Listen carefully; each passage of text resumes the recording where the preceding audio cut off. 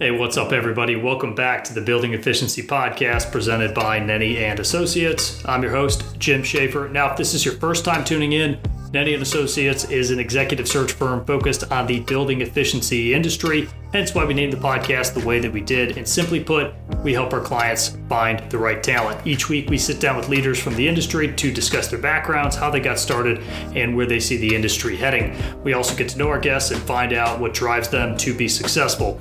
And on today's episode 45, we sit down with Andrew Robertson, who's a Senior Director of Enterprise Sales with Redaptive. Really fun conversation here, talking about Andrew's background, how he got started in the industry with Graybar initially. And we, of course, spent time discussing how Redaptive is going to market today with a slightly different approach that I didn't anticipate. So that was cool to hear. You'll of course want to stick around until the end to hear the practical and wise advice he'd give to his 22-year-old self. That was really that was good stuff there. Now, if you haven't done so already, be sure to subscribe to our channel and consider downloading this episode and future episodes. This is really the only way that we can track how many people are listening. So if you're one of the people out there who are streaming the episodes, I urge you to consider hitting that download button instead.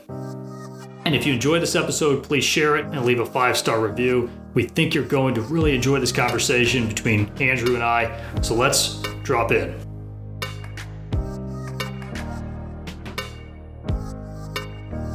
Hey everyone, welcome back to the Building Efficiency Podcast. Today we're sitting down with Andrew Robertson, who is the Senior Director of Enterprise Sales with Redaptive. Andrew, welcome to the show. Thanks, Jim. Appreciate the time.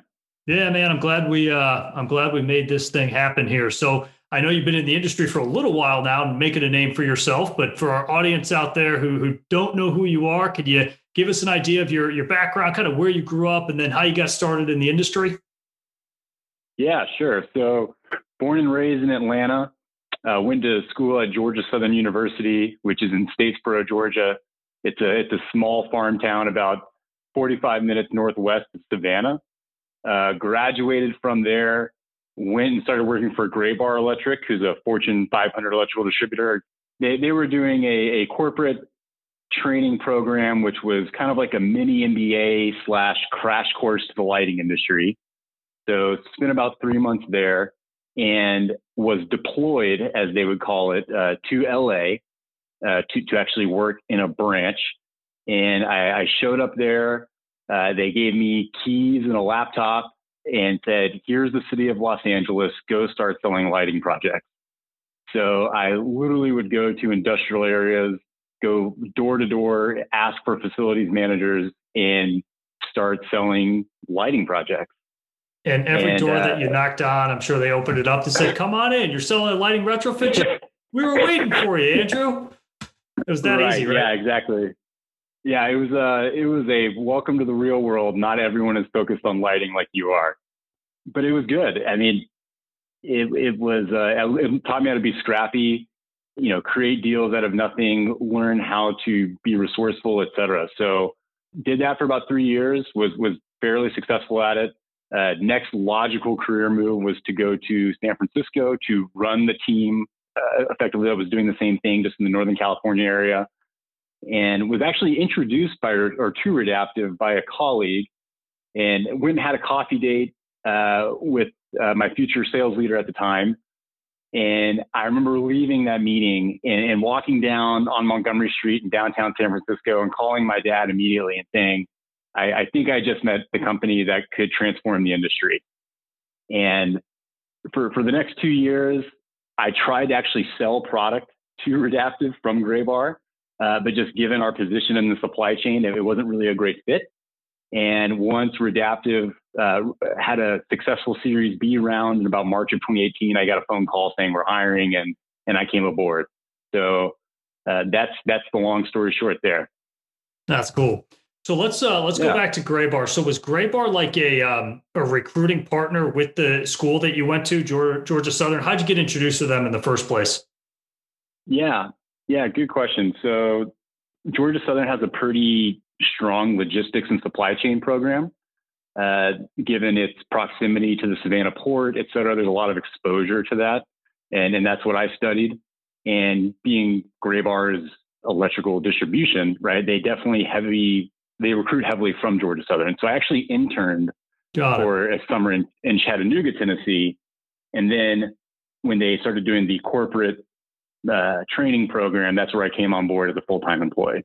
So I know when you're graduate, you're in the like senior year of college, you're just like happy to have a job, because you're not really sure what you want to do. You're just kind of, hey, the first company that shows up, hey, this sounds great, pay looks great, let's do it. Or was there something specific about the lighting, electrical space that really intrigued you initially, early on?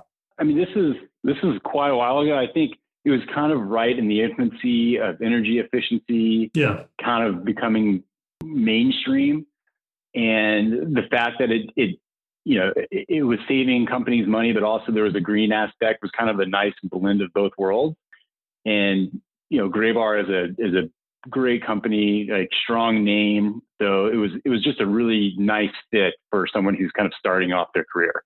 Yeah, no, that's cool. I'm always curious because some people stumble into the lighting industry and some people kind of plot and get into it because they see something, or, they've been passionate about lighting and energy and how it all comes together. So it sounds like for you, your move was a little more calculated than others. So, all right. So you brought us up to speed. You're at Redaptive today. Again, for audience members out there may not recognize the name, tell us a little bit about Redaptive and how you guys are going to market today. Yeah. So Redaptive is an efficiency as a service platform focused on building and scaling portfolio sustainability programs for Fortune 1000 customers.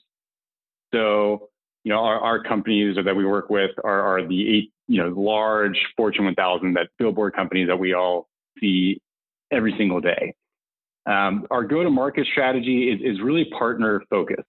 So we try to provide leverage not only to the clients that we work with to allow them to get more projects and more work done, but also through our partnerships by allowing them to break out of those kind of legacy CapEx cycles that really bog down energy efficiency programs historically. Okay. Yeah, we've had some other guests on the show that have talked about the energy as a service market, which is kind of morphed into these different disciplines too. You hear about service or steam as a service, so where are you guys at with that? I mean, could you walk us through kind of the real niche play that Redaptive may have in the as a service world? Yeah, so we actually were like a spin out of Enlighted, the lighting controls company, probably 7 or 8 years ago. So we definitely dipped our toe in the water, you could say, with lighting and learned that space. And I think that made really good logical sense for a couple of reasons. One is lighting as a technology is very simple, right? It's highly calculatable. And two, the ROIs are strong. So it was like a really easy first step to kind of understand how do we transform this industry into really an outcome-based type of service. And so from there, once we've really grasped that, we're obviously continuously focused on expanding our products, if you will, our technology offerings to other things like HVAC, et cetera. And so, there's a learning curve every single time you do that, especially when you're getting into more complex assets. But I think the real differentiator of Redaptive, I would say, compared to maybe others in the marketplace is primarily two things. One is we're really focused on building large programs.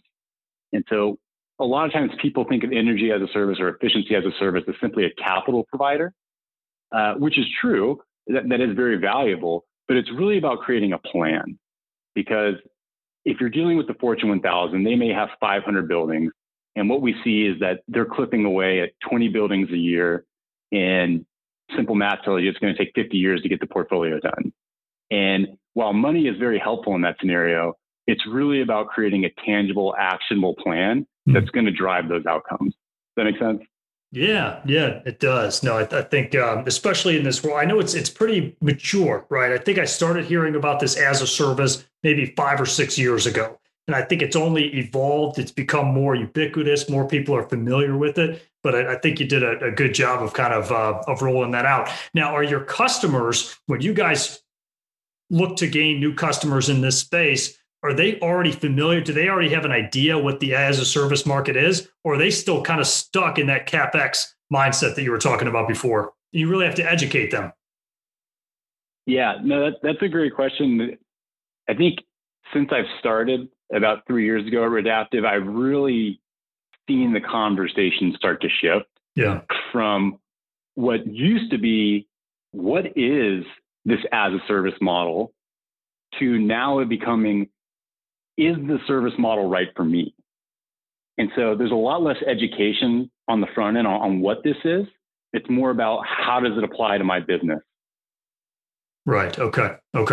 So as you mentioned, you guys started on the lighting side, you're getting involved in doing HVAC and maybe some other energy conservation measures here. But as you look to the future, just within Redaptive for a second, any like new initiatives that you guys are rolling out that you could share with the audience today? Yeah. So I think I got to be slightly careful what I say here, but I think we're always looking to add more value to our customers every single day, right? And that can be new technologies or potentially new interesting contract structures, right? Like the contractual structure of an Avid service model as a whole was fairly unique a couple of years ago, right? So how do we take that to the next level, and what does that really mean? I think, obviously the more value we can continue to add to our customers, the better we're going to be, the more we can expand and grow. Okay. All right. Something big is coming. I can sense it. It's all right. You could play your cards close to your vest. No problem.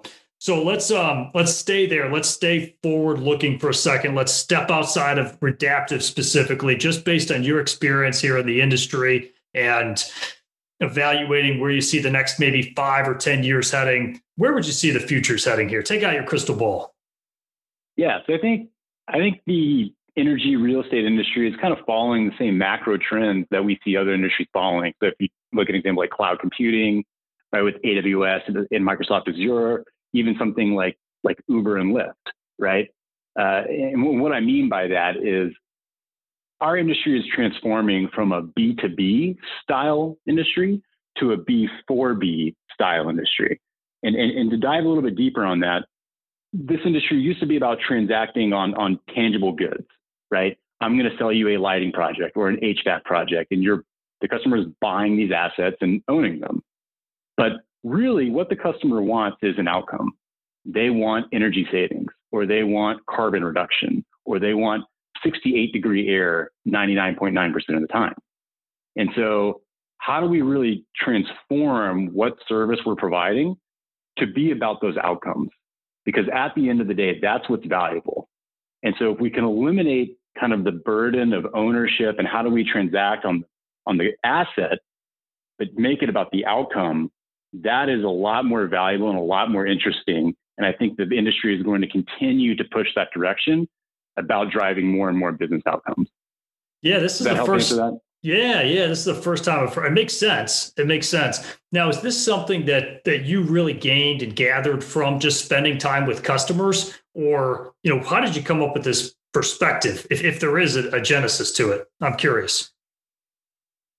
Yeah, I mean, I think just talking with customers, it's like, well, what are you trying to solve for, right? And none of them say, man, my goal this year, I would really love to procure 2,000 rooftop units this year. Like, that's just my huge goal, right? No one talks about it at the asset level. It's, I need to hit this financial impact or this sustainability carbon impact, right? And technology is just simply a vehicle to obtain those goals.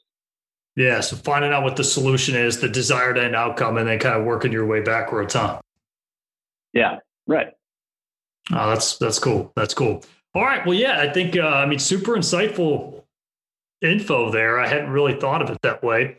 So what I wanted to do here, Andrew, is just transition to the last part of the show. If you've listened to episodes, you know it's coming here. Last 4 questions that I asked every guest who comes on, and wanted to lead off here with, what are your daily non-negotiables?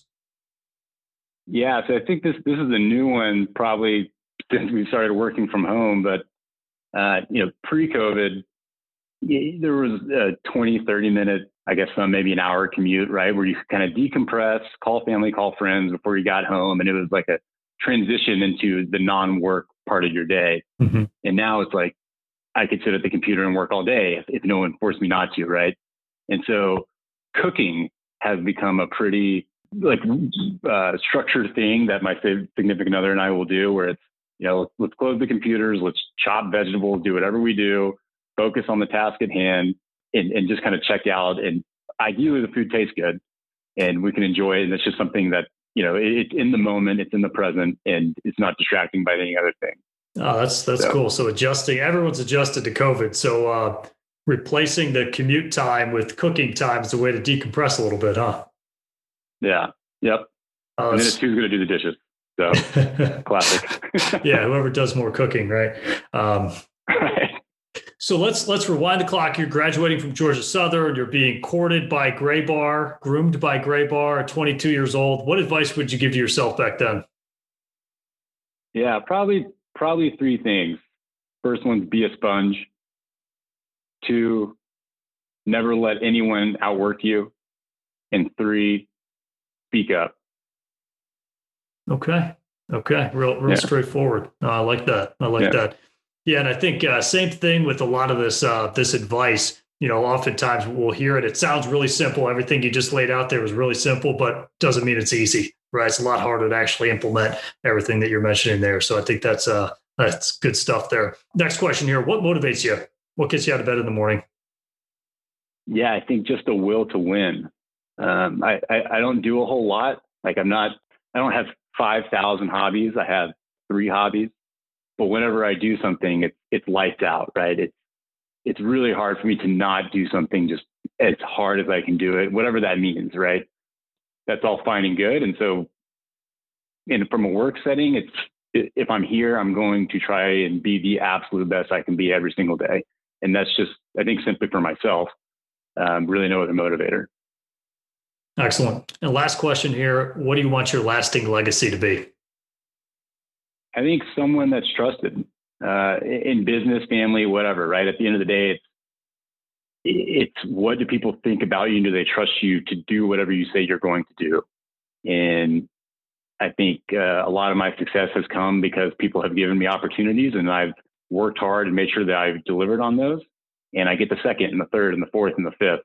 And so at the end of the day, when we're gone from this earth, the only thing people are going to remember is who we are and what we did as a human and where we trusted, I think. And that's just the most important thing. Yeah, that's powerful. It reminds me of a quote the other day that I saw that someone said, I'd rather be trusted than loved. More important on that hierarchy. So I think that's cool. I think that's a perfect way to wrap up the show here. So Andrew, thanks for your time. Thanks for coming on the Building Efficiency Podcast. Yeah, of course. Thanks. We appreciate it. All right.